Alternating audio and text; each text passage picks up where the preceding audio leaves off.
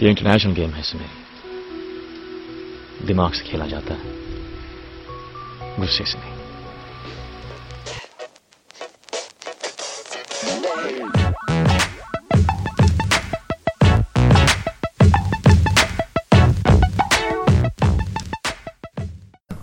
Hello everybody and welcome to episode 66 of Hoop Darshan.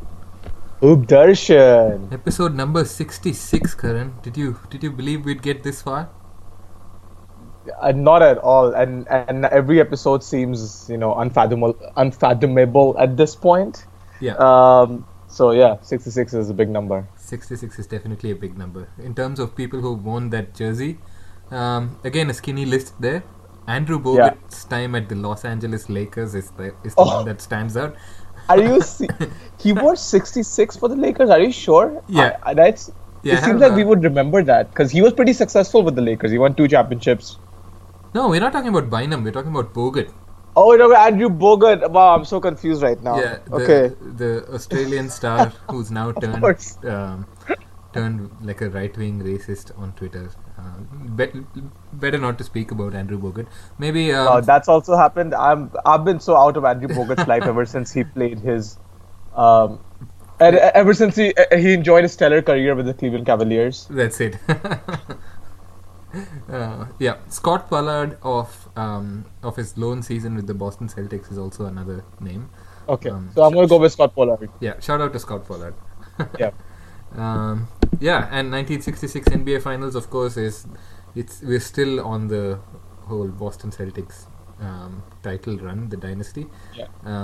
They beat the Lakers 4-3 in that season's finals. How many had they won in a row by this point? It must have been 6 or 7 in a row already. Yeah, for the Lakers. It definitely. This was Boston's 8th consecutive title. That's amazing. Yeah, and I'm not sure how many consecutive times they beat the Lakers, but I'd imagine it's a fair few. We've got a lot of NBA stuff to talk about. Some very very interesting transfers and signings that have happened in the last few weeks since we last spoke. Of course. But as always, first up is some Indian basketball news. So, Karan, what do you have for our listeners from the world of Indian basketball? So in terms of Indian hoops, one of the things we expected to be made official has been made official is that we have crashed out of the FIBA World Cup qualifiers. So to anyone who was really hopeful that India was going to make next year's FIBA World Cup, we are not. We lost our first round of qualifiers 0-6, and it's not the losses that bother me, Kaushik. It's just the way they happen. Yeah. Because we sort of we banned our best players from playing in some of the qualifiers, or there were clerical errors, quote unquote, from having to play in the last games. So it's just been a comedy of many kinds of errors, and there've been serious injuries too. But India finished the qualifiers 0-6, losing all of our games, and we are out. Just give a shout out to Satnam, who was our most consistent player with all this other drama happening around. He showed up and he played pretty well for India. But now it's just a sad outlook now. The next tournament is the Asian Games in Indonesia. Yeah. And our Indian men's team isn't even going for this. The Indian women's team is going. Is this very similar to the reasons given by the federation to not send like the football team because they don't have a chance to win anything, so they're not going? I don't think it's the federation's decision. It's the IOA's decision. It's the Indian Olympic Association's decision. Yeah. Because they don't think they have a chance at a medal, they're not going at all, which is such backward thinking. I'm very much against that whole only participate if you can win a medal philosophy. Yeah. It's that's the way. I know what India is trying to do. That's the way the Chinese build an Olympic powerhouse, because they focus on individual sports that could win the medals easily. But it's not going to make us a stronger sporting country as a holistic nation. They do all this talk about sports for health and well-being and all that stuff. Yeah. But then these kids need to participate. It doesn't matter if they lose. If they qualify, they should play. Yeah. So that sucks. India won't be playing in that tournament. We will be playing in the under 18 FIBA Asia Championship. We just qualified for that. We beat our South Asian counterparts like we usually do in the tournament, in a South Asian tournament in Bangladesh. Yeah. So we won each game with an average margin of 55 points. So that's pretty good. If we just played against Sri Lanka, Nepal, Bangladesh, Maldives, we'd be the best team in the world. Unfortunately, we have to play other teams. So India will now be going to where is it? It's in Thailand. India will be going to Thailand in a few weeks for the FIBA Asia Under 18 Championship. Perfect. That's good. It rounds up Indian basketball on a slightly positive news after all the shit that we've been complaining about over the last few weeks, which kind of you summarized very, very succinctly early on. Now it's always a good thing to finish on a high note. Is there anything else, Karan, before we head to our very special guest in the second segment of the podcast? No, I'm excited about our guest today. I interviewed Vikash Chokshi, who is an organizer of the Chicago Indo-Pak tournament.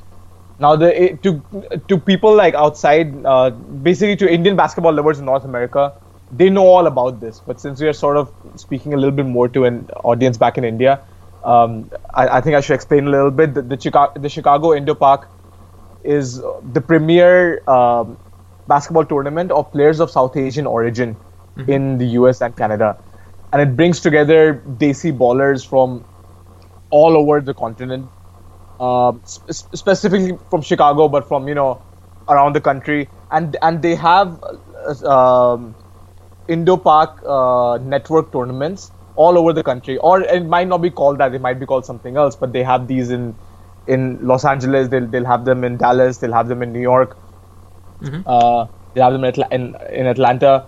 So wherever there's a high number of players of people of the Desi origin, they have these tournaments now.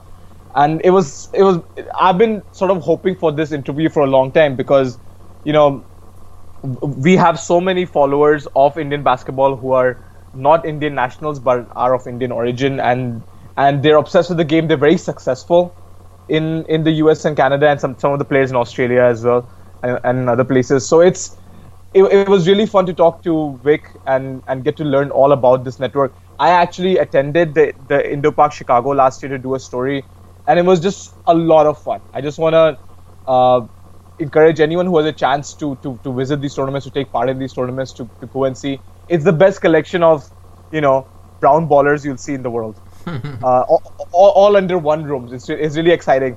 And I had so much fun last year, and so it was just great to get a history of the Indo-Pak tournament from him and talk about like all these great players of Indian origin who have played at the NCAA level in the US or gone to a higher level. So we talked about that. We compared Indian players to Indian origin players a little bit. So it was just a fascinating conversation, and Vic was just the best person to go for this.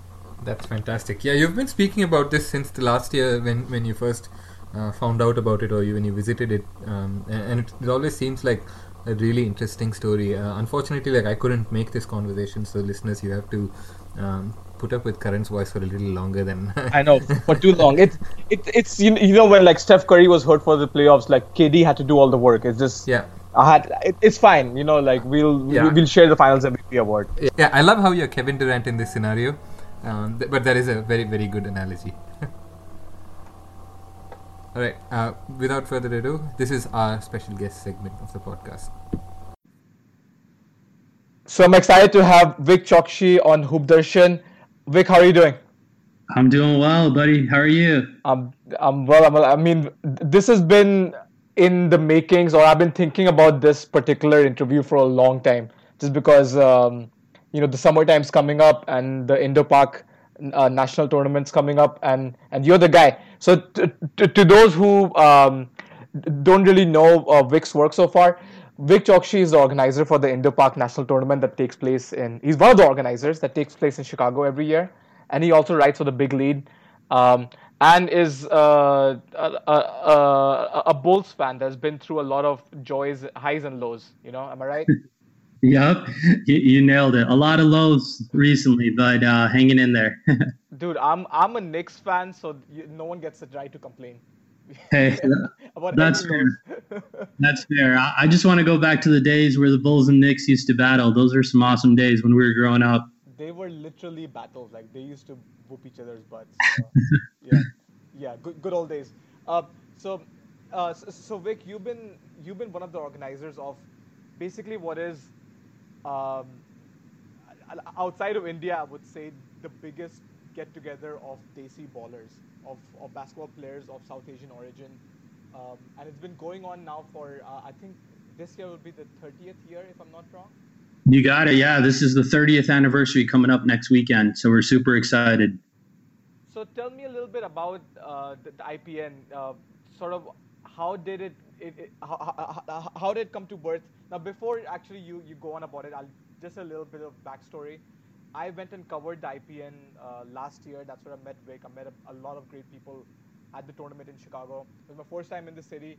Chicago is like freaking awesome, and it was just great to like. It's great to see so many like passionate players out in one space and so many people who are very talented, people of all ages too. So it really is if you are of Indian origin, and even if you're not and you're just interested in seeing great basketball, it's such a fun weekend. So we are now talking about it in sort of it's reached this stage where it's become pretty big, but it's been through its ups and downs too. So tell me a little bit about it. Like how did it begin, and how were the early years like? Yeah, for sure. So, it's been around for 30 years now. A long time ago, a guy by the name of Matt Alex, he's the one that started it. So, it's great that we had you last year. So you got to meet some guys, including Matt. But he actually came up with the idea when I think he was in college, and the first tournament was actually held at a park. And so he wanted to get together just the Indian, Pakistan scene of ballers and just literally throw a tournament. So he started with that at a park, and it went really well. And from there went to renting a gym to now us being at Attack Athletics where the NBA Combine is. So, it's kind of grown immensely through the years, but he just wanted to get together the South Asian community and just kind of create this brotherhood. And for me, it's been a big part of my life. I joined when I was about 16, so that's a super long time ago. I don't want to reveal my age, but I'll say 20 years plus. But it's been terrific. For me, I've met all my friends literally in life through Indo-Pak. I've partied with guys in different cities. It is truly a brotherhood. They help me get jobs. So, it's been a huge part of my life. And so now that I'm older, I want to give back a little bit. And that's why I've been helping organize everything. So we have a great team, but it puts together some of the best Indian, Pakistani, South Asian players from around the world come and literally just converge in Chicago for a weekend, have fun, play ball, hang out, get to see the city, party, and we really just create relationships. And that's what it's been all about. We have 3 different levels now. We have an elite, which is really your college basketball players. And for those of you that don't know, there are a lot of Indian college basketball players, right? So that's kind of the elite level. Then there's a 35 and up level. So some of the original guys that started it, like Matt Alex, all of those old school teams still get to compete, have fun. It's nice to see them bring all their families now. And then we have a community level. So people that don't have college ballers but still want to play ball, have fun, be a part of the scene, they can get in on it as well. So, that's kind of the quick story of it all and how I've been involved and what we got going on next weekend.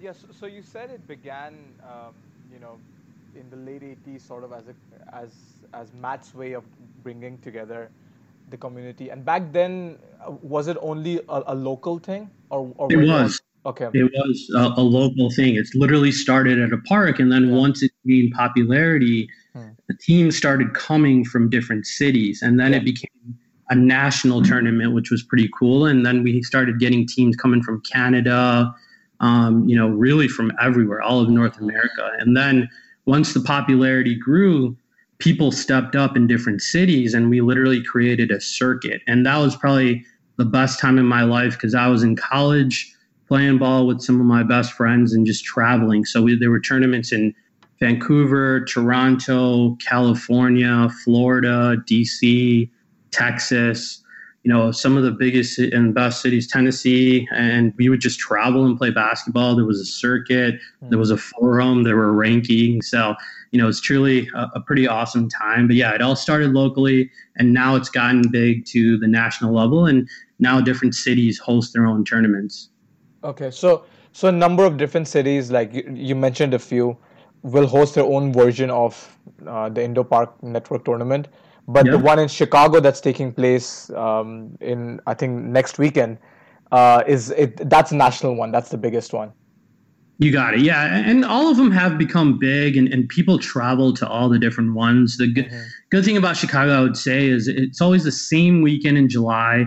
And I think people just have a great time, put it in their calendar, plan ahead for it. And so that's why we've had some success of just having it 30 years in a row now. Mm-hmm. And so at what point, now you said that when you were young, you got into it and it started becoming a big thing. Back in the 90s, how was it able to grow? We're talking pre-internet, really, Yeah. So, or maybe, the earliest days of dial-up and really slow blogs and stuff like that. Mm-hmm. How were you able to connect with people of Indian origin or Pakistani origin or South Asian origin at such a scale to get them together for these tournaments? Yeah, it's pretty amazing to think that what Matt Alex put together at that time. For me at that time, I was just like a kid in high school playing basketball. So all the local teams that I knew were just friends. You would go with kids that you grew up with and just kids you played ball with, and you would make a team and kind of put one together. And then Matt Alex was an amazing guy, great businessman, awesome connector. And I think he literally just called people, mailed things to people, put up flyers, and just word of mouth grew, and it was kind of at the same time the Bulls were really good in Chicago. So I think that had a huge impact on the basketball community here of Indian kids. So, more and more kids wanted to get into it. And then as we went off to college, we started telling more people about it across the country. And I think it was just kind of like a grassroots word of mouth movement. So at that time, if you kind of look back on it, you bring up an amazing point, pre-internet, to actually have teams coming from all around America, Canada, was truly an amazing thing if you think about it.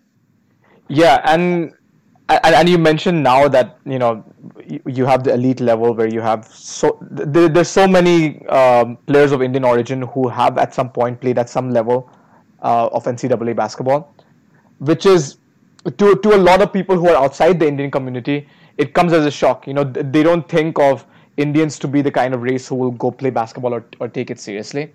I mean, the stereotype is that there's going to be more Indians at spelling bee than there's going to be at doing at something like basketball, and not even cricket, which is, no offense to all my cricket loving people, it's not really the most athletic of sports out there. Like if you're to dress up in trousers to play, it's not athletic. I'm serious. You have to sweat a little bit more. So yeah, how, as you can speak from a personal experience, how did basketball become a big thing for you? That's the first part of the question, and really, how was it able to keep you as a minority in America? How was it able to sort of boost your morale?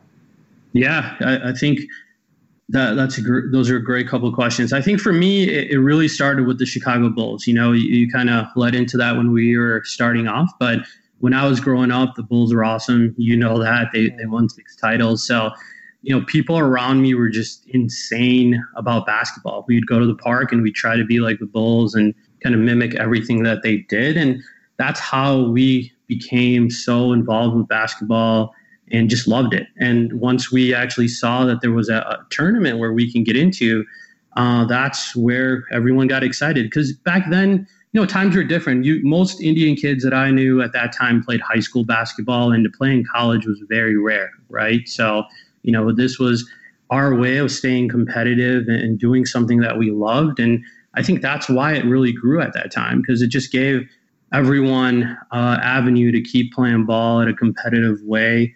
for the kids that couldn't play in college. And there was a couple of really good college players that would come, but it was far and few in between. So, that's kind of how I got started, just meeting kids at the park. One of my friends, Jimmy, who's now also an organizer with me, he's the one that got me into it, took me to my first tournament. And ever since I went there, I've been hooked. So that's how I got my start. It's helped me a lot in life. I've met literally all of my really good friends because of that in one way or another. So to me, that's why it's special. I've been through some ups and downs personally in life, had some, family things, but basketball and just the brotherhood and Indo-Pac for me have really gotten me through some tough times. And that's why I love it. And that's why I try to coach some of these younger kids now so that they, can get a sense of some of the things that we learned and gained in friendships and relationships and networking, all of the above. So that's kind of my short answer to your questions. I think there are a ton more college basketball players like we talked about, and you saw some of that on display last year, which was pretty cool to see. So I think the sport is still going to get better for us. That's something I want to talk to you about a little bit. We can talk later about just in India, how it's growing and stuff. I follow some of your stuff, but I think the future is bright here. I don't talk about it. I rant. Yeah, exactly. But the future is bright. There's a lot of really, really good, talented kids. I'm just excited to see them play and kind of converge. And I hope that they can just understand why this is important to some of us older people and why we continue to kind of host it. And it's a lot of work, but we love it and we do it just so that we can kind of give back and hopefully have that kind of impact on the next level. Yeah, and I'm glad you brought up the fact that there's so many out there. And I want to talk about a few of, the stars of Indian origin or South Asian origin abroad. Most of my work and most of the coverage we do on this podcast is rooted on Indian basketball. And so basically the stars who are from India. But there have been so many more successful Indian basketball players in the US, in Canada, a few in Australia, So in your experience, who are the top guys who show up to the IPN now? I know one of the most sort of recognizable name is Varun Ram, who played from Maryland, and he's a consistent force. One of the best guards, one of the best Indian origin guards I think there's ever been. Can you name a few more guys that that really get that sort of draw the hype or would be big name players that maybe fans in India might not know about? Yeah, for sure. Varun's a great start. I've seen him coming to these tournaments since he was 16, which is pretty cool to see him grow. But yeah, he's always been this good. He's always been that fast. He played in Maryland, which is surprising to a lot of people, right? Yeah, just because he's Indian, he's small, and right? No one's going to expect that, but the kid can play. Great kid on and off the court. So he's always been really good. He has a teammate on the Pillars named Sai. Yeah, Sai Tumala. Yep. And he played at a bunch of different colleges. Yes.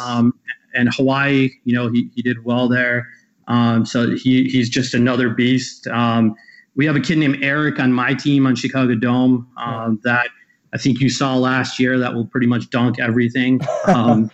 So he's kind of fun to watch. The champions last year, no respect, they had a couple of really, really good players. There's a kid, Navjoth, who played in Wisconsin. Just one of the best players that I've seen. He won championship game MVP last year.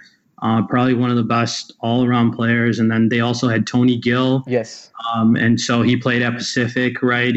I think he was the conference player of the tournament.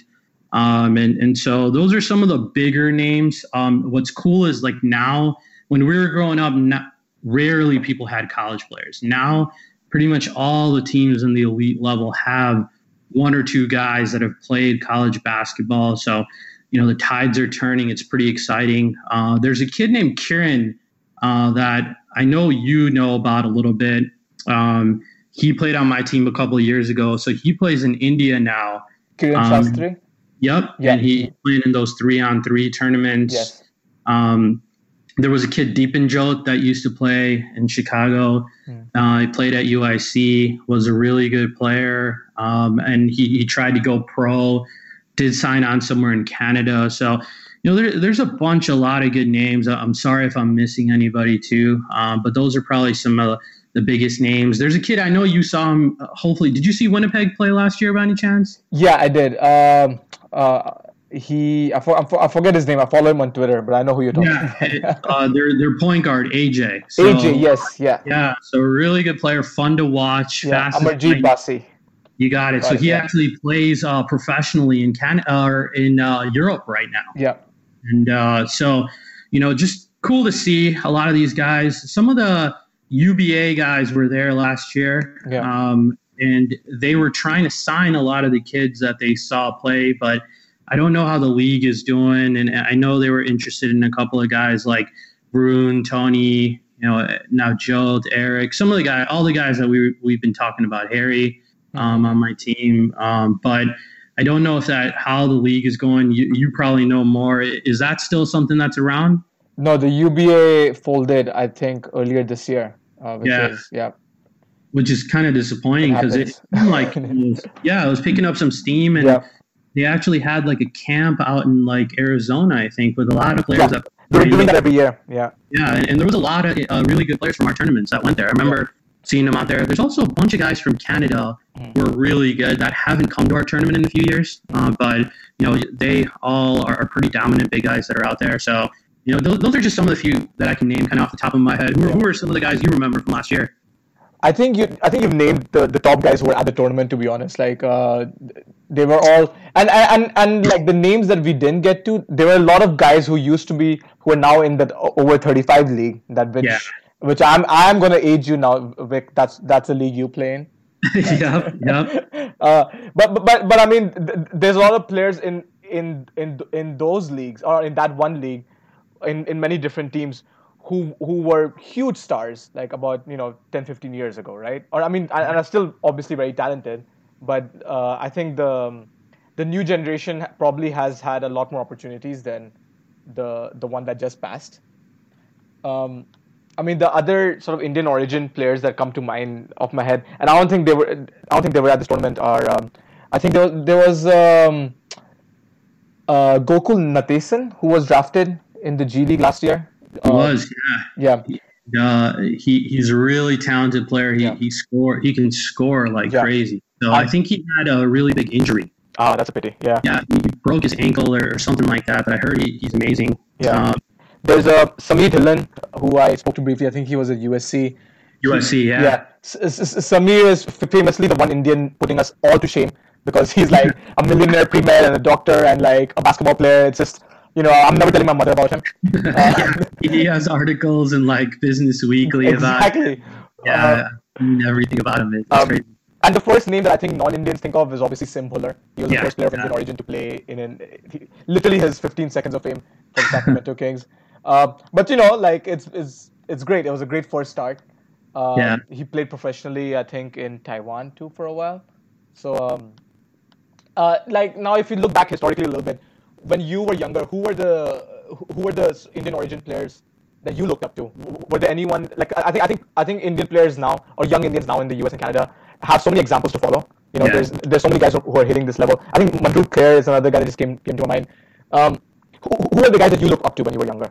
Yeah, there was it was rare back then, but there was a couple of guys. There was a guy named Robin James that played at Rutgers, and I still remember him. Like, he would come and literally pull up threes from the red line, turn around and walk away. And just amazing to watch as like a 16, 17-year-old kid. And then he played on TV on ESPN at that time. And like, I still remember to this day, my friend Jimmy recorded it on like VHS, so we were so excited to see like an Indian guy, and he got player of the game, which is pretty amazing at that time, So there was another guy from Vancouver. His name was Navi Sekhan. And I know he played pro internationally. To me, he was still probably the smoothest baller I'd ever seen in my life. And so he was that good. You can look him up a little bit. He's like a Dolphin Park legend, which is like this big Canadian tournament where like NBA pros go. And, his name is on like the MVP list over like NBA pros, which is pretty insane. Like 20 years ago, and those are like two of the biggest guys that stuck out to me. There's Pasha Baines. And Pasha is the one that I always think of when I think of that level of success. Like I interviewed him a few years ago. I think he played for Clemson in the late 90s. Yeah. And he runs the Drive Basketball Academy, I think, now in Canada. Does, yeah. He does a great job with the kids now, just, for the next level. But yeah, he was like big time. He was one of the guys, like when we were in college, like finally playing, someone breaking through at a big level school, where you're like, wow, this guy's playing at an ACC like Clemson. Mm-hmm. I know it kind of sucks. I remember, this was a long time ago, but I remember he had some, like, the coach that recruited him left, and then he had some injuries, and, things never really worked out. But, he played for Team Canada, which is a huge deal if you think about it now. Yeah. And played at big schools. So those were like three of the biggest names that I would say from like growing up that I remember just, being like, wow, these guys are, at a different level, essentially. Yeah. Well, and now that you mentioned Team Canada, we'd be remiss if we didn't mention Roy Rana, who obviously wasn't a huge star as a player, but he became the coach of the Canadian national basketball team, and he's obviously of Indian origin too, and he stays involved with a lot of Indian basketball stuff. I think he keeps traveling. It's getting better. I think we're running. I tried a few years ago. I tried making a list of Indian origin players to have played in Division 1. I wanted to limit it to Division 1. And they just started getting out of hand because, I mean that as a good thing. Like it's a good problem to have that there were just too many to list now. I remember going to he's pretty famous, but I saw him I saw like a portrait of him in the museum. Was the first Sikh to play, first turban player to play in an NCAA game. What was his name? Dashpreet Singh, and he was like a real sort of ceiling breaker, I think, back in the 90s. A lot of good players. Anyone you think we missed, that deserves a shout out? How about you've seen both of these guys play, so I would love to see what you thought. Like Satnam Singh, right? He got drafted, then went over to he's playing on Team India. Yeah. How good was he, and where is he playing now? So Satnam is now playing for the Indian national team. He's been he left the Texas Legends after a couple of seasons, and he's become the long story of a lot of drama in Indian basketball, which has led to him now being the best player in the team, at least for the last few tournaments, because our other best players by injury or dumb suspension have been left out. But yeah, so Satnam is sort of enjoying his most consistent run of games for the Indian national team. We're not very successful, but I'm glad he's going to play more. No, that's great. And then how about the kid that was on the Oklahoma City G League team? Yeah, so that's Amjot Singh, and he's the best player. In my opinion, he's probably the best player in India. He's smaller than Satnam, but I think it's just the way basketball has changed now, where his skill set, he's a stretch four. Okay. Who can sort of like create his own shot from the perimeter or attack from the inside. And I think players like that are a lot more valuable now than slower centers like Satnam. And that sort of ended up being Satnam's development issue in the D League, in the G League. Is he just happened to be a little bit too slow, Yeah. If he came out like 10, 20 years ago, it's like a different time now, right? So modern NBA. So I have to ask you this because you've pretty much seen both spectrums, but can the kids that you saw at our tournament last year, some of the best guys, are they better than some of these guys on the Indian national team? Can they hang, or where do you put some of those guys? So the biggest issue with basketball in India is, and I'm glad you asked this because it reminds me to mention another really talented player of Indian origin, is Inderbir Singhil, who's back in India right now, playing in the 3BL2 in the same team as Kiran Shastri. Yeah, he played in our tournament many times. Inderbir, so guys like Inderbir, and another guy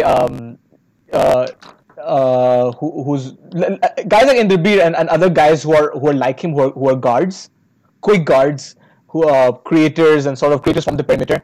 They're always going to be a lot more successful against if you match them against Indian players from India. Sure. Because that's been our biggest issue. What we ended up doing is that we ended up focusing too much on size. It was just size. Let's find Satnam, let's find Amritpal Singh, let's find Palpreet Singh. So these are all, 6'8" and above Punjabi players. Sure. Who are they're not necessarily one-dimensional. They can shoot a little bit. They have good hands, but what ends up happening is that there are no creators in the game anymore. So if India just like needs a really really good guard, and I think that's the issue. I think at the guard level, the Indian origin players in the US and Canada and Australia, etc., are just far superior to anyone we have back home. Now, I think our bigger players, I think our elite players are better than, I think I would say Vishesh, Amjot, and Amritpal would stand a chance among the best NCAA D1 players in the US. Wow, okay. But after that, it falls dramatically. Like after those three, and I'm including Satnam in like the people. I mean, Satnam is a big body, but again, it's the same issue of if you play basketball differently now, he's gonna have a hard time staying on the floor. Yeah. So I think these three guys, if they had an opportunity earlier on in their lives, I think for all of them, they took basketball. They didn't take basketball seriously enough earlier in their lives. You know, it came a bit too late. It came at maybe 15, 16, 17 when they started getting really good elite level coaching, which is already really late if you think about it. You know, I think you need to be you need to be in an organized system from middle school onwards almost. Of course. I would say apart from those three guys, I think those three are the only ones who can consistently stand with the best that is in the US. And I get asked this question a lot. You know, there's so many guys of Indian origin who would like to represent India, who like to play for the Indian national team. And if only India had the dual citizenship, our national team would have been a lot better, you know. So India doesn't allow that, and nor do we allow, unlike a lot of other Asian countries, we don't allow naturalization of non-Indian players. So every other, most other Asian teams, I think with the exception of China and Iran and a few others, they don't mind naturalizing a couple of players of foreign origin into the national team. So the Korean team will have a bunch of people who are completely American. Yeah. So India doesn't allow that, which is both good and bad. Like the good is it allows only Indian players to develop. So like you don't have that argument of that a foreign player is taking the spot that an Indian deserves, so to say. But we haven't done anything with that opportunity. Like our players, it's not like we have produced world-class players to take those spots, you know? Sure. Yeah. I would love like one day, and again, I know right now it's not possible, but like one day if they allowed it, you know, because there is so much talent here, and sometimes it just feels like, you know, when our friends always make fun of us, like, oh, India has 1 billion people, you guys can't, you know, make a soccer team, or you guys can't put together a World Cup team or an Olympic team, and it just, you know, it'd be awesome because it seems like most of these teams allow it, right? So it'd be cool to kind of see that, not right now, but like the next generation, and maybe one day, we'll see. So, Vic, before we let you go, let's talk about the NBA a little bit. You obviously mentioned numerous times that the Michael Jordan Bulls were a huge influence in your life, and obviously the Bulls continue to be, you know, I'm guessing a major influence in your life. So, if you didn't have to pick MJ first, who's your favorite Chicago Bull of all time? Oh man, it would probably be Scottie Pippen. You know, for me, that's easy. I think just growing up, I loved his game. I loved that he was just an all-around basketball player. That's who I tried to kind of emulate growing up. That's why all my handles, everything is 33. Nice. So. Oh, okay. Yeah. And it's definitely because of Scottie Pippen, and then after him it was Grant Hill. So, you know, those are two of the guys that I loved growing up. Derrick Rose for me was huge, just because that's when they became good again after all years of struggling. And I kind of have seen him because he's from Chicago, so I saw him play in high school, saw him play in college. Then to have him play for your team, have him become MVP. Yeah. At the same time, I started like my blog, so I got to meet him. Nice. And so I would probably put, you know, Scottie as 2, and then Derrick is 3 for me. Sorry, just in those like glory years again, those 6 championship years, did you ever predict that the future Nobel Peace Prize winner Dennis Rodman would be a major part of your team? That is still wild to me, and it still somehow feels like a movie when you get on TV and he's crying and all types of stuff. So definitely don't want to get like political. This stuff is just as crazy to me. Hopefully, you know, he's okay. He just seems like, you know, he's off kilter a little bit. He's an emotional dude. He did a really nice Hall of Fame speech, I remember. He did. I mean, he was awesome. You know, he's one of those guys that if he's on your team, you love him, right? Yeah. I used to hate him, literally despise him growing up. because he would throw Scotty into like the chairs and when he was on the Pistons, and then once he became a Bull, I loved it. So I think of Draymond Green as like the spiritual successor to him in a way, because like an undersized guy who sort of plays much above. Like people forget, Rodman was basically Jordan's height, you know, and he ended up being the greatest rebounder of all time, I guess. You know, it was true will. He would guard Shaq. Like he had no fear. He played like just fearless, right? And I think Draymond's a good example of like, if he was on your team, you'd love Draymond Green. Yeah. Talks smack. He gets your team hype. He gets under everyone else's skin. Yeah. He also is a very good basketball player, right? Yeah. He plays terrific defense. He's the anchor of that team. Great passer. And so I think that's a great comparison. I think a guy that I think can kind of be like the next Draymond, I'm kind of getting excited about is like Mo Wagner from the Lakers. What do you think? Have you seen him play? Mo Wagner has a very special place in my household because when we were watching when my wife and I were watching the national championship, she like that's the one player she remembered from the entire tournament. She's like, this guy's crazy. I love him. Yeah. And then so she's from California. Her favorite team drafted him. She's a Lakers fan. Way pre the whole like LeBron era Lakers fan. I'm talking about like she's a real Lakers fan. So she's very hyped for Mo Wagner. Hopefully he gets to play. I don't know what's going to happen with the Lakers. Well, I'm glad you brought up this year's draft. How do you feel about? I think you guys drafted Wendell Carter. Yeah. How do you feel about him?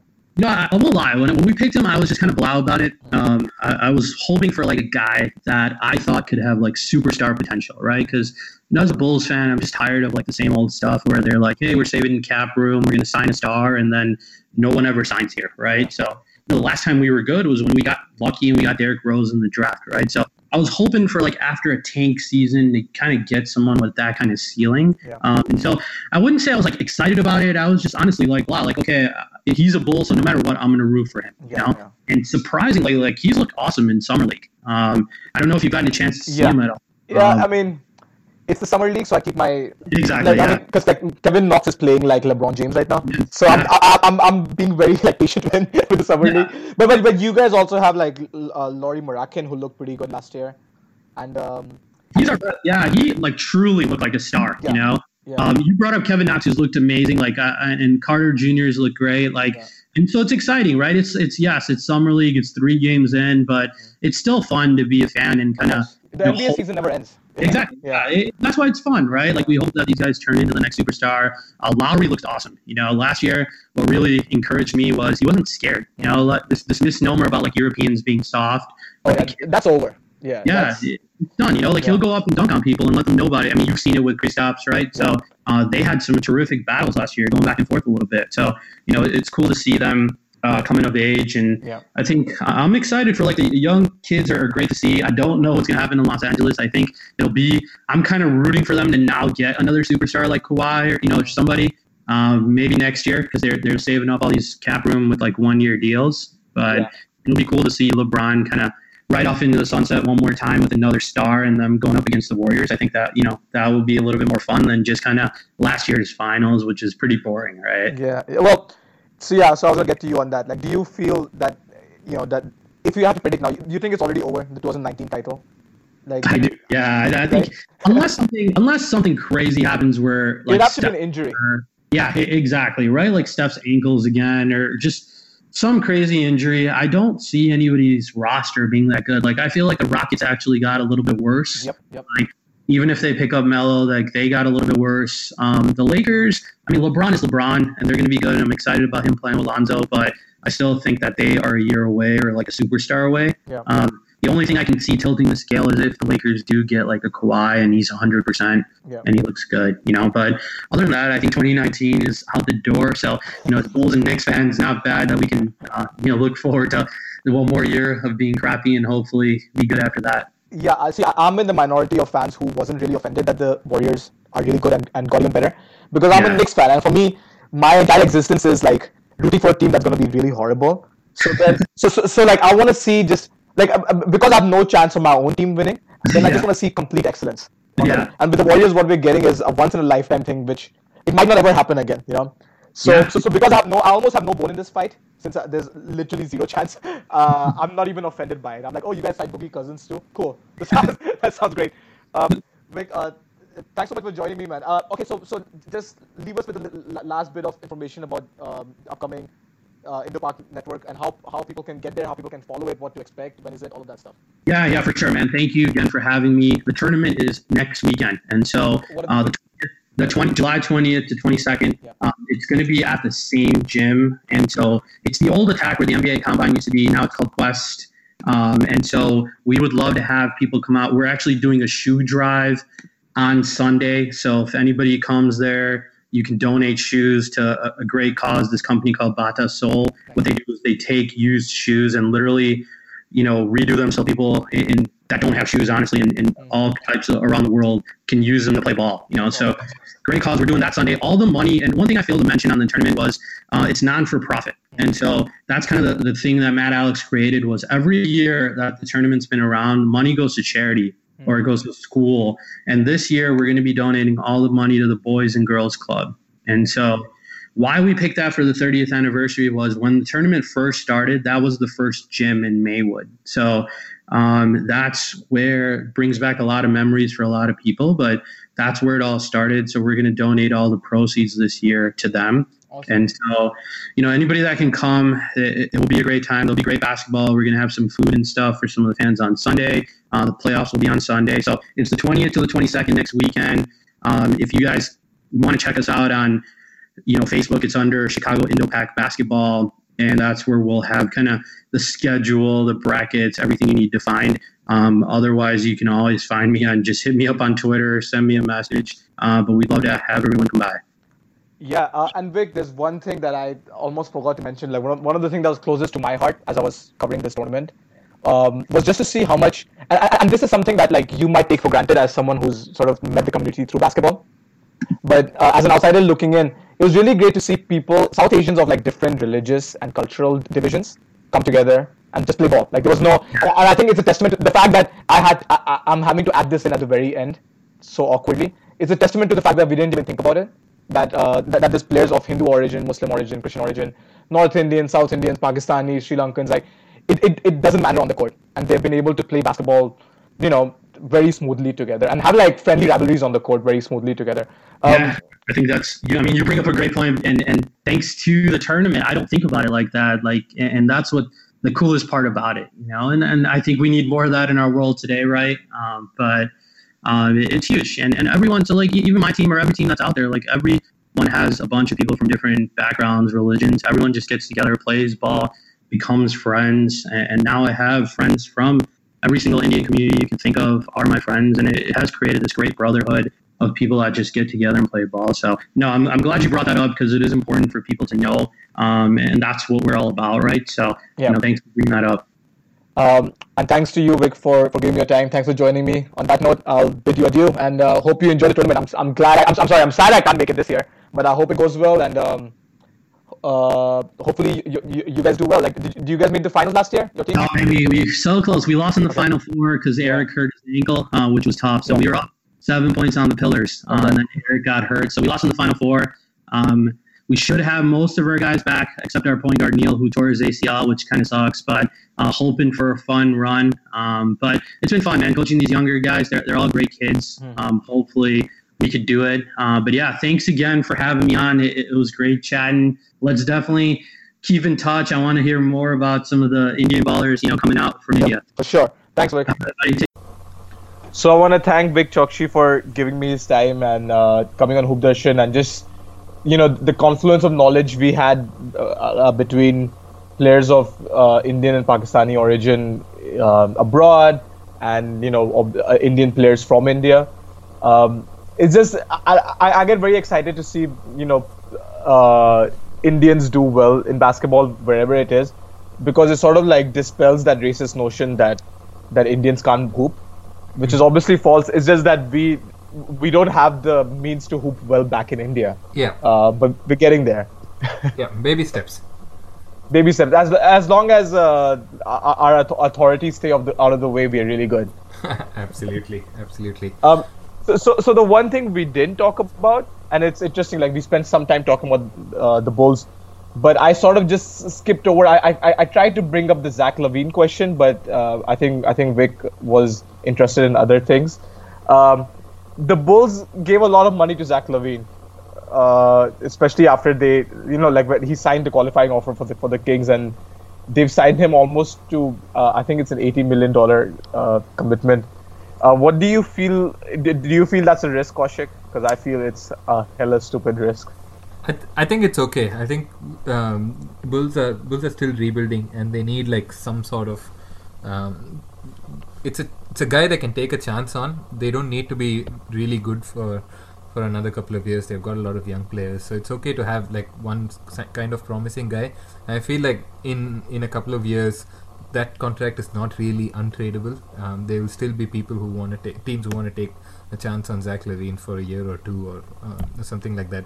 And maybe he's got a bit of like an injury history, and we don't know whether he can stay fit for those 4 years. But I'm okay with it. Like you do have to pay somebody eventually if you're the Bulls to put on your team. So I'm okay with that. Yes, my problem isn't the money. It is that injury risk. Mm-hmm. And the Kings it was the most Kings thing to do. I would have let him go to Sacramento. I'm like, you know what, give it the money and stay with it. The one guy I don't think is a risk is the Jabari Parker contract, because he also has injury pass, but it's a 1 year contract. He's from there, so it's a good like coming home story. I've always liked Jabari Parker. I'm rooting for him there. Let's see how he performs. Yeah, I completely agree with you. He's a guy who's talented, and maybe his first 4 years haven't panned out as well as he wanted to, mostly because of the injuries. But he's a real talent. He can score, and he's big in today's league. That's good from sort of an attacking offensive wing sort of position, and I think he'll really flourish in Chicago. Like you said, it's a relatively low risk deal. It's like a 2 year deal, but the second year is a team option, so they can choose not to continue with him if it doesn't work out. But I like what Chicago's doing. We can't say that about them for the last few years, but I think they've fully committed to a bit of a rebuild, and I like how they're going. Speaking of rebuild, Kaushik, we sort of our podcasts have sort of fallen on two sides of a massive blind spot, which I call the LeBron spot. Yes. So a certain LeBron James has changed conferences and really tried to shift the tectonic plates of the NBA once again, and the Lakers have done just like in the past. LeBron teamed up with Dwayne Wade and Chris Bosh in Miami, and then came to Cleveland. It was immediately Kyrie Irving and Kevin Love. The Lakers have really bought like the big guns out for him: Lance Stephenson, JaVale McGee, old ass Rajon Rondo. Like, how are you feeling about this big move? Well, I want you to take me. You are a long-time Laker fan. Yeah. I want you to take me through your entire emotional ups and downs of this process of hearing that LeBron is coming, finally seeing him there, getting all these other players around him, and looking forward to the future. Like, take me through your thought process. Yeah, of course. So before free agency started, there was a lot of like rumblings about LeBron picking LA and stuff like that, and I almost like I didn't want to believe it till it actually happened, because the last 4 or 5 years have been really dire and depressing. As a Laker fan, in terms of free agency, we've just like gone from being like an automatic free agent destination to a bit of a joke with how LaMarcus Aldridge and Kevin Durant not even giving the Lakers a meeting and stuff like that. So even though it's a new regime and Magic Johnson's star persona is very, very evident, I wasn't confident about this at all, and especially when on day one we heard that Paul George, who was supposed to be like the most obvious Laker signing, didn't make that decision and chose to stay in OKC. I was like, shit, this is going to be rough. Maybe LeBron's like, you couldn't even get Paul George to come, why will I come there? I thought it was it. What's that? Sorry, I was going to just ask, like, was it awkward for you to even want LeBron to come after sort of all these years of seeing him as the natural rival to Kobe? No, look, I think that changed some time back. Like, we had this we had this discussion in an episode maybe 20, 30 episodes ago, and I think the thing that I mentioned was a lot of the Kobe-LeBron rivalry and the hate for LeBron from Lakers fans was just because of like insecurity of their fandom of Kobe. And I think Yeah. over these past few years, it's become pretty obvious that LeBron's the better player. So I let go of that long ago. But that said, like I'm not saying I'm LeBron's biggest fan. Obviously, like he's one of the greatest players ever, and he's still the best player in the league. And I am thrilled to have someone of that quality on the Lakers. But you'll not see me fanboying him the same way as I did for Kobe. It's just I agree with. See, my issue with this whole thing is that people are acting as if, like, yes, LeBron is greater in NBA history terms than Kobe was. Yeah. But Kobe's done way more for the Lakers. Yeah, He's won them 5 championships. Like, it's crazy that people imagine that, oh, just because a guy who hasn't played a single game for the team is somehow more important to the team than a guy who basically dedicated his career in making it great. Yeah, you know? Yeah, absolutely. I completely agree with that. But it's easy to throw punches at Kobe right now, and that's fine. That's fair. That's always part of like being Kobe fans, and having half of the NBA or maybe a little bit more cheer against him. So I'm okay with that. But when the news came out that LeBron signed for the Lakers, I was like, wow, this is actually true. Like LeBron James is going to be a Laker, and it still hasn't kind of sunk in. Yesterday we saw him, some images Laker of shorts. in Laker shorts. And like few days ago when they did like the unveiling of the official signing, they had some photoshopped stuff in like the purple jersey of his, and damn, he actually looks good in a Laker uniform. I'm quite excited to see the start of the season and how everything goes. But as you said, immediate next day we heard about other signings from the Laker organization, which leaves me a little bit confused. But at the same time, I'm not too worried about it because they're all 1-year deals.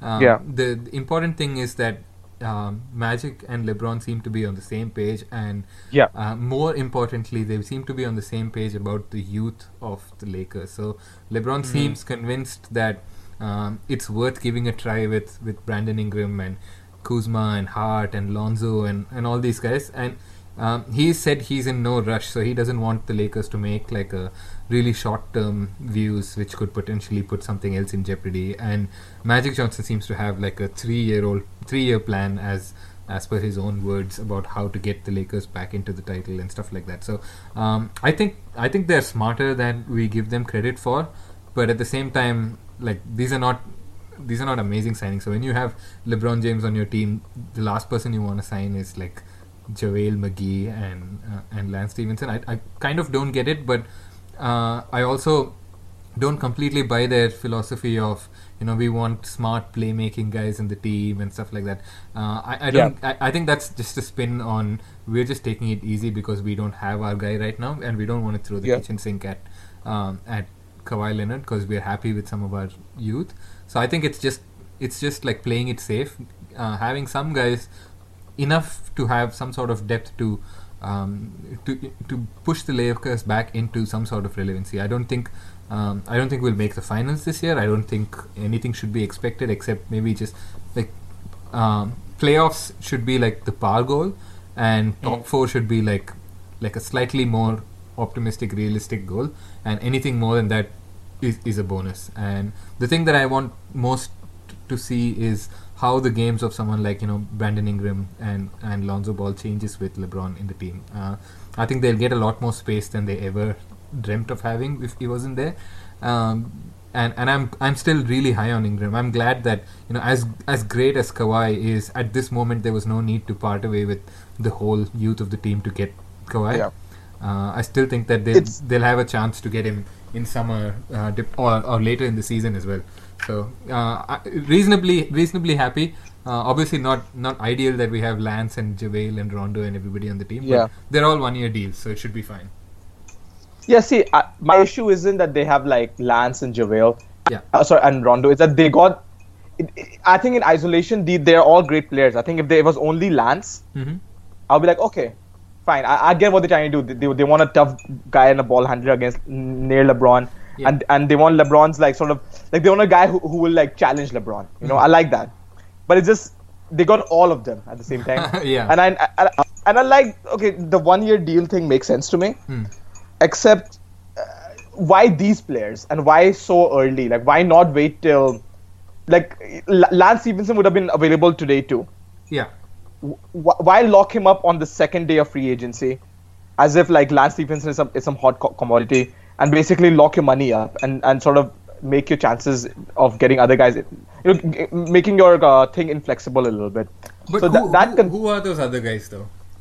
Is there anybody you would get for 1 year of that quality? I would have just I would have given money to Julius Randle instead. I'm okay with the thing of Randle going. I think he wanted a longer deal. He wanted like something where he felt more appreciated. And I don't think I'll tell you if you've got LeBron James. Sorry, go for it. No, sorry. I cut you off. No, that's fine. So all I was saying was I don't think Randle is like as much of a career year that he had last year. He's not like the cleanest fit with LeBron. He doesn't have much of an game when he doesn't have the ball, and even when he has the ball, he's kind of limited. He doesn't pass that much. He's more of a like put your head down, dribble and go. I don't know how long term that's not a play, and I think both parties were kind of happy to move on from each other. So I'm okay with giving up on Randle as well. Like I would rather have kept everybody else that the Lakers have kept. See, I mean, none of these guys are clean fits with LeBron. Lonzo isn't, Lance isn't, Rondo isn't. No, so that's fine. But those are all 1 year guys. I don't know if they were. Those are all 1 year guys. Yeah. Are you going to get?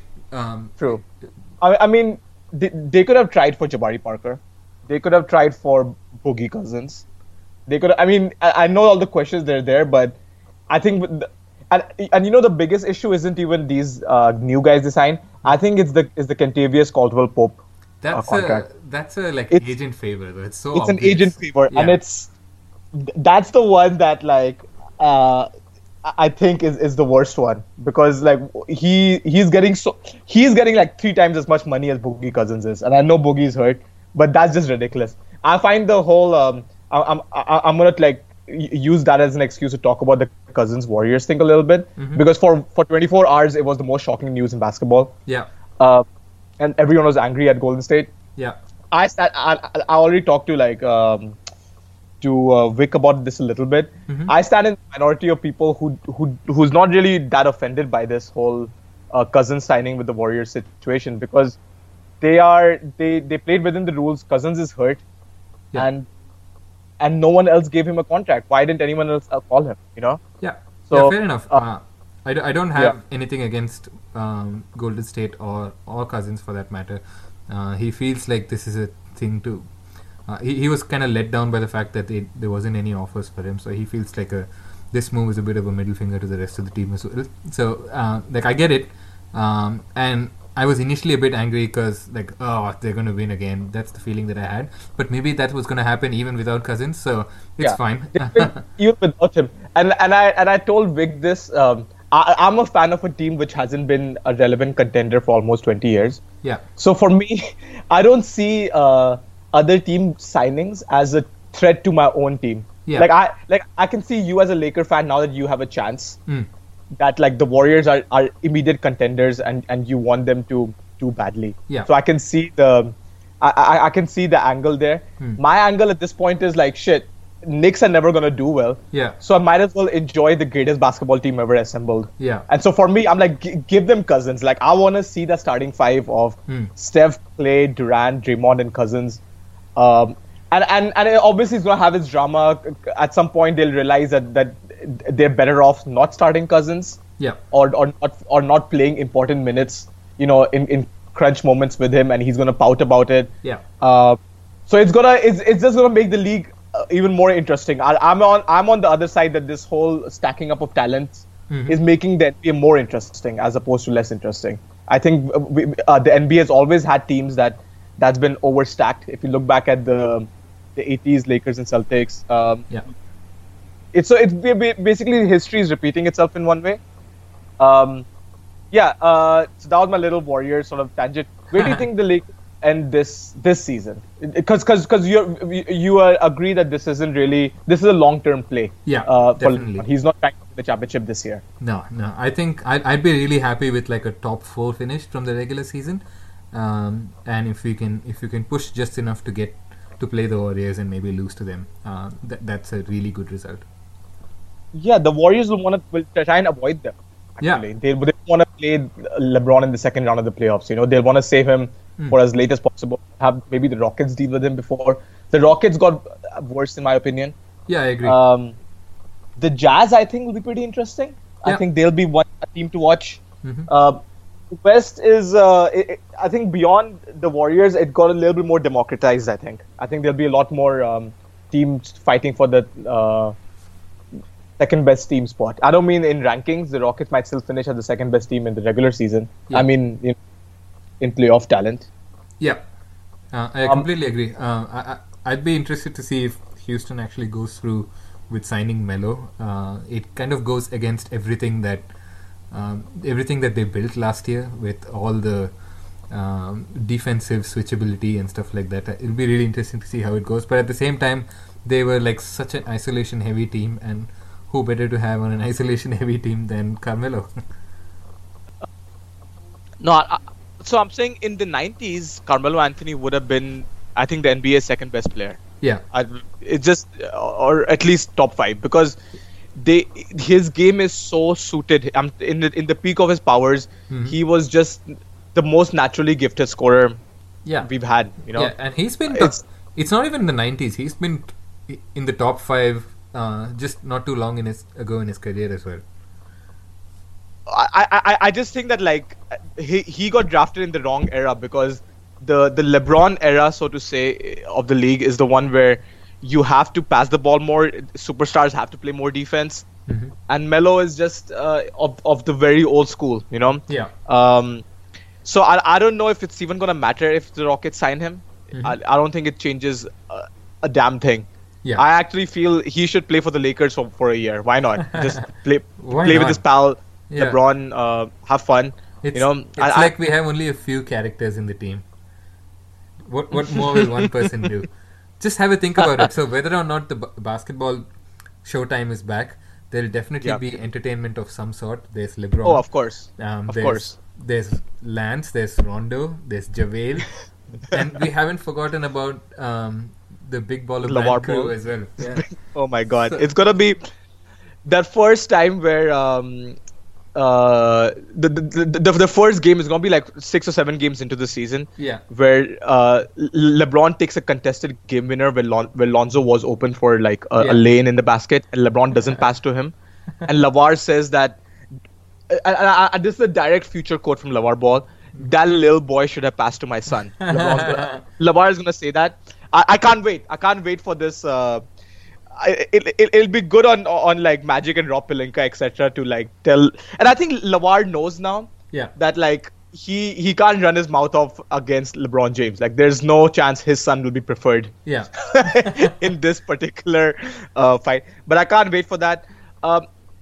Yeah, the Lakers have, even when they were horrible in the end of the Kobe years, because it was Kobe, there was hype. If you get a superstar player that matters, it doesn't matter. You have hype in your team. Yeah, absolutely. So, congrats on being relevant again. Were there any other? I was going to ask, were there any other free agent signings or trades that have piqued your interest? Nothing that big, I suppose. Chris Paul going back to the Houston was not a surprise, but we've already spoken about them. I just feel a bit like meh about Houston this year. We'll see if D'Antoni and the rest of the crew prove us wrong. I want to talk to you about your team though a little bit. How excited are you for hashtag Knox tape? Listen, I was having a conversation with a friend of mine here who's also a Knicks fan, and he very gingerly, like we were discussing Kevin Knox at the Summer League. Yeah. And I was, I was talking about like picking Kevin Knox ahead of Michael Porter Jr. Yeah. Michael Porter Jr. I think went to 15th or 14th. The Nuggets, he went 14th. And I was telling him that like if it was any other team, they would have taken Porter Jr. Taken the risk on him at whatever 9th, whatever it was. Yeah. Just because, why not? It's 9th pick. He could turn out to. Yeah. Check. But it's such a butterball joke. I think they wanted to go with the safe choice. That was Knox. telling this friend of mine that I think Knox is going to be a solid starter with a low ceiling. I don't think he's going to be a superstar level player, but he's going to be a solid starter for a long time. Yeah. And my very gingerly said something famous, but that also got me tingling all over my body. That after doing extensive study of Kevin Knox over 3 games of Summer League, believes that Kevin Knox has mini Giannis potential.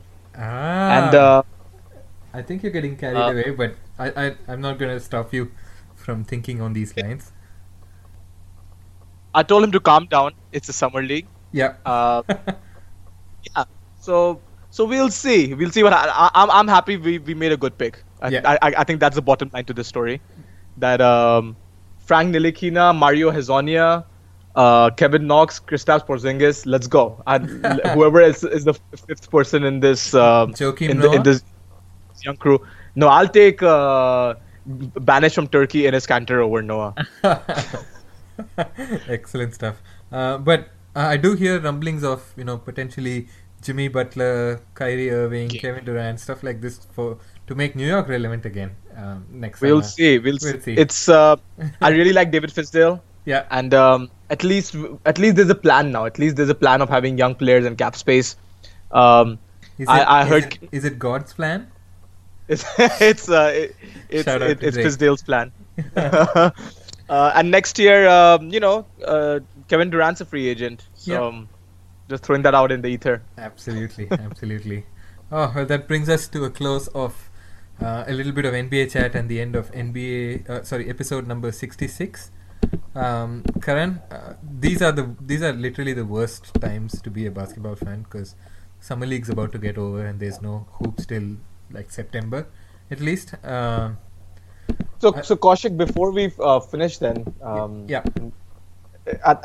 when you said this is the worst time to be a basketball fan, it reminded me of something else that I want to talk to you about. Yeah. It is the best time to be a football fan, or it was until recently. Oh, definitely. And we don't talk about other sports as much, but we are both football fans. I just wanted to catch up with you. People who don't want to listen to this, the podcast is over. Shut it off. Yeah. But between me and Kaushik, I'm curious to know what were your feelings about the World Cup. I thought it was one of the better World Cups in the last 3 editions. I enjoyed 2006 a lot, but 10 and 14 were a little not that interesting. The quality of football was fun. There were a lot of upsets, almost too many, you could say, because there were too many. The other side of the draw was really bland in terms of matchups it provided and everything. So, but I thought it was a really fun tournament, and eventually you could say that the best team ended up winning. France was really impressive against Argentina. They were really impressive against Belgium. They were like a proper tournament side, even though they might not have impressed in like the group stages. I think that they were built for the knockout when they played serious teams, and it kind of showed. And also, I have a huge man crush on Mbappe. He's so good. He's amazing. He was every time he touches the ball, he's electric. Like he'll make a 3-second run, and everyone would gasp. That like, oh my god, this guy is incredible. Yeah. Yeah. And the peak of this was probably seen against Argentina when.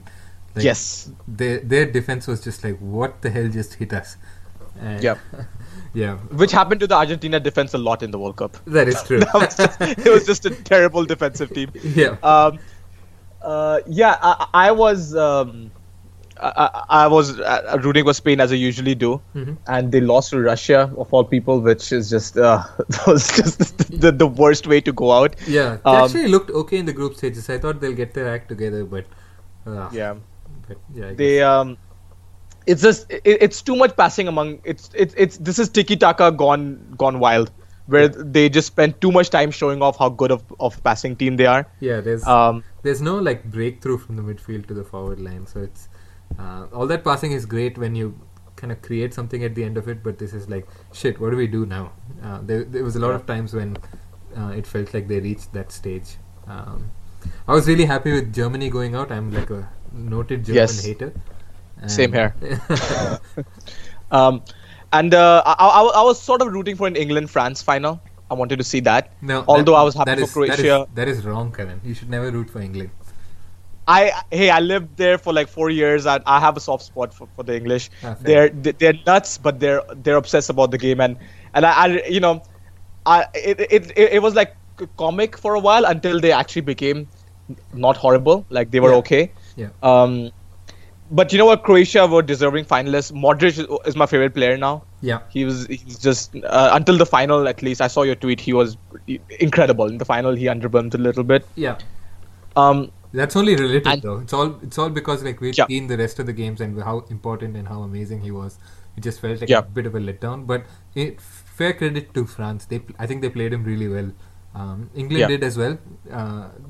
And like when you've got national teams like this, Croatia, like as great as their whole golden generation has been, like they just don't have as much talent as France, and that kind of showed. But yeah, shout out to Croatia, like a genuinely great sporting nation, I think, in terms of like fan cultures and stuff like that. Yeah, basketball. Yeah, basketball as well. Shout out to our main man Drazen Petrovic, who's one of the goats. That's all we have to say about Croatia. And my last football question to you, Kaushik, is again, we also share Real Madrid fanhood. That's it. And probably of more importance than LeBron going to the Lakers was Ronaldo leaving Real Madrid for Juventus. So before, I mean, like I'm gonna guess like your reaction was similar to mine. Like you think Ronaldo's one of the greats. He did something amazing for our team for like 9 years. Yeah. But you're not that sad to see him go. It was sort of like, I think we were. I feel okay with it. Yeah. Me too. I feel like he's the best $100 million that or £100 million or whatever we paid for him that Madrid has ever spent. Yeah.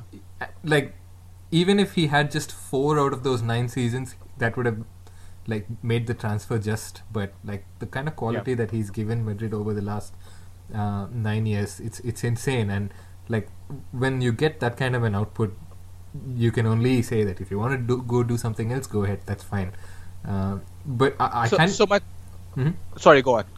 No, I just wanted to say that like I think I agree with you for the most part that I'm not like too fussed about him leaving, but at the same time, I think that I think that I'm not entirely sure where Madrid is headed. So this might be a bit of a transition season where like they realize that Bale is not really that good, and and they might need to buy a striker other than Benzema and stuff like that. So I'm okay with like an in-between year like that, given that we won 3 continuous Champions Leagues. The thing I don't understand is go for it. So my question to you about Ronaldo is, before we get off that, this is what I started thinking about this, and I know you're the person to ask, or at least the person to ponder this out with. Is he the greatest Madrid player of all time? Look, his goal scoring record is absolutely ridiculous. I think he has like more than 100 more goals than the next person. Yeah. Won 4 Champions Leagues for Madrid. Yeah. Which at the end of the day, like those are the only things we're counting. Yeah. Like the leagues matter, but you know. Yeah, it's really the Champions League that kind of sets you into that Hall of Fame of players. I think the short answer is yes. The long answer is we haven't been around in the 50s, so we didn't really see what Di Stefano and that whole team was, and I think they kind of established an early kind of superiority of what Madrid was in the continent, which definitely played its part in it becoming like the most successful club of the century, or whatever FIFA branded the club. So I think that's it's hard to pass a judgment on that because we have not seen that. But having said that, like since 98, 99, when I've been following the game, I don't think I've seen a more impactful player for Madrid. I might have had more favorite players, same. Like Raúl and Zidane and Figo and some of these guys. Like I'll remember more fondly, but just the kind of output and appreciation I have for what Ronaldo did to kind of put us back into relevance, to be honest, because those 5 or 6 years of continuously losing in the round of 16, and all those failed presidencies from Ramon Calderon and transfers like Robinho, and there was a real dark phase for Madrid relative to their history. So like cheers to him for kind of putting us back on the map and making Madrid like this kind of juggernaut that is 3 continuous Champions Leagues. I could not. It's unbelievable. Yeah, I would not have guessed anybody is capable of doing that. It's ridiculous. Hey, shout out to one of the guys you named on your list, and my favorite player of all time, Zinedine Zidane, as the coach to take us to those 3 straight. Zizou is the greatest, and when I watch any World Cup, even when I saw France being successful now, I was reminded of like all of Zizou's great moments from 98 to 12. It's like, for me, it's that was my golden era of watching sport, and he just also happened to be he's also, I guess, the Phil Jackson of football coaches, managers too. 3 straight rings, and then now he's gonna peace out. Yeah, that's it. Talk about leaving on a high. I think he probably wanted to do this last year itself, but I feel like he kind of knew that you could milk this team for one more.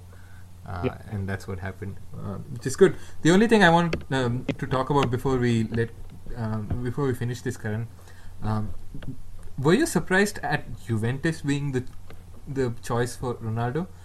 I don't know. I completely don't understand what a Juventus chapter in his life will add to his legacy. I feel like in terms of titles and achievements and stuff like that, he's like, I don't know how much higher he can go. So I thought the play for him would be like maybe milk out a year or two more in Madrid and then like retire somewhere where he gets like a shitload of money, like a PSG or maybe like even the US or China or something like that, where he can just make a whole lot of money. I kind of don't understand this Juventus play. My reasoning on that is I think he wanted to play for he's played for Man United, he plays for Real Madrid, and so I think he wanted to finish on a high of these when he must have been a child, the 3 biggest teams in the 3 biggest leagues in the world. Yeah, I think these are the 3 teams you think of. You know, I mean, you could put AC Milan instead of but they did. You could argue, but Juve are the powerhouse of Italy. Yeah, and really ever since the mid 2000s, really. It's the 3rd league has actually been German, and Bayern Munich would have been the play, but I see why he chose Juventus, because he wants to conquer another league, and they are close to winning a Champions League themselves. With him, they are, they're always at least semi-final favorites, and with they are, I won't say they're favorites, but they're contenders to win now, Yeah, absolutely. So I think he went from it. I think it's a legacy play for him. That the Juventus is this legendary team, and he's making. I'm happy for Italian football. He's making Italian football more relevant. Yeah, true. And I'm glad he didn't take the easy route out to play in the US or play in China or something. Like I'm glad he's staying in a competitive European league. Yeah, fair enough. That is true. My underrated theory is that like it's easier to dodge taxes in Italy than in Spain. So shout out to Jorge Mendes. He's the biggest crook of them all. That ends episode 66 and our beautiful 10-minute odd section for the beautiful game. I'm glad you did that, Karan. I wasn't expecting that when we first started. It's World Cup. I have so much to talk about, but I know you are the man to reach out for this. Yeah. The World Cup comes around every 4 years. It's like a beautiful time for that 1 month every 4 years. I pushed like the limits of my humanhood with this really shit time zone for football. Like matches were all 12 a.m., 4 a.m. And I did a few nights when I did both games. So my body's definitely taken a toll. I don't know if I'll be able to do it the next time. But we'll see. Something might change then. Well, the next World Cup is going to be in Qatar, and I might boycott that World Cup, but that's another rant for another day. Yeah. But time zone wise, it might be more comfortable. We'll see. Yeah. Depending on where we are in 4 years. Absolutely. And thanks as always, guys, for listening to our rambles about different sports. And we actually haven't mentioned butter chicken today, so that's a first for us. But if you have any questions for either Karan or myself, you can hit us up on Twitter. Karan is at Hoopistani and at Karan Madhok1. I'm at _Kaushik7. The podcast is at Hoop Darshan. We're also available on Facebook, SoundCloud, iTunes, Podbean, and a bunch of other places. So hit us up if you've got any questions. We'll be happy to shout you out and answer them. And thanks as always for listening. Until next time, #India Basketball.